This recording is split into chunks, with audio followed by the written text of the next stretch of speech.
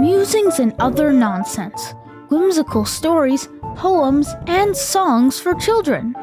Written by Peter G. Reynolds and read by Griffin Reynolds. That's me. And me. This podcast would not be possible without your support. Please visit buymeacoffee.com to donate or become a member. This spooky poem is called 5 Toes. There once was a boy with only 5 toes. One night they were gone, or so the story goes. He looked in the cupboard and under the bed. He looked in the attic and out by the shed. He asked his mother, where could they be? He asked his father, did anyone see? His brother said no. He hadn't a clue. His 5 toes were gone. What was he to do? Then the boy felt a tug on his pants at the knee, and there was his sister, just older than 3. I know what happened, she said with dismay. I saw them leaving. Your piggies ran away.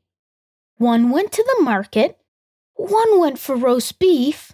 One had nothing and searched for the thief. One went home.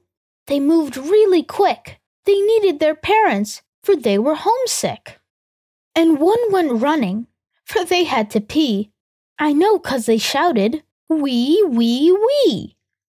And so the boy waited until day turned to night, but there was no sign, not one toe in sight. So his brother and sister, his mom and his dad, did something quite nice to make him less sad. Each gave him 1 piggy from each of their toes, so all would have 9, which is better, I suppose.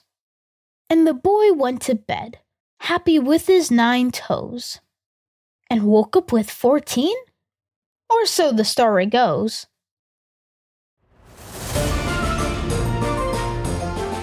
I hope you enjoyed this episode. If you did, please be sure to like, subscribe, and leave a review. You might also be interested in my dad's rhyming picture book, Lost Hallway, Where Do Lost Things Go? Or his time-traveling chapter book, Stitches in Time Travel.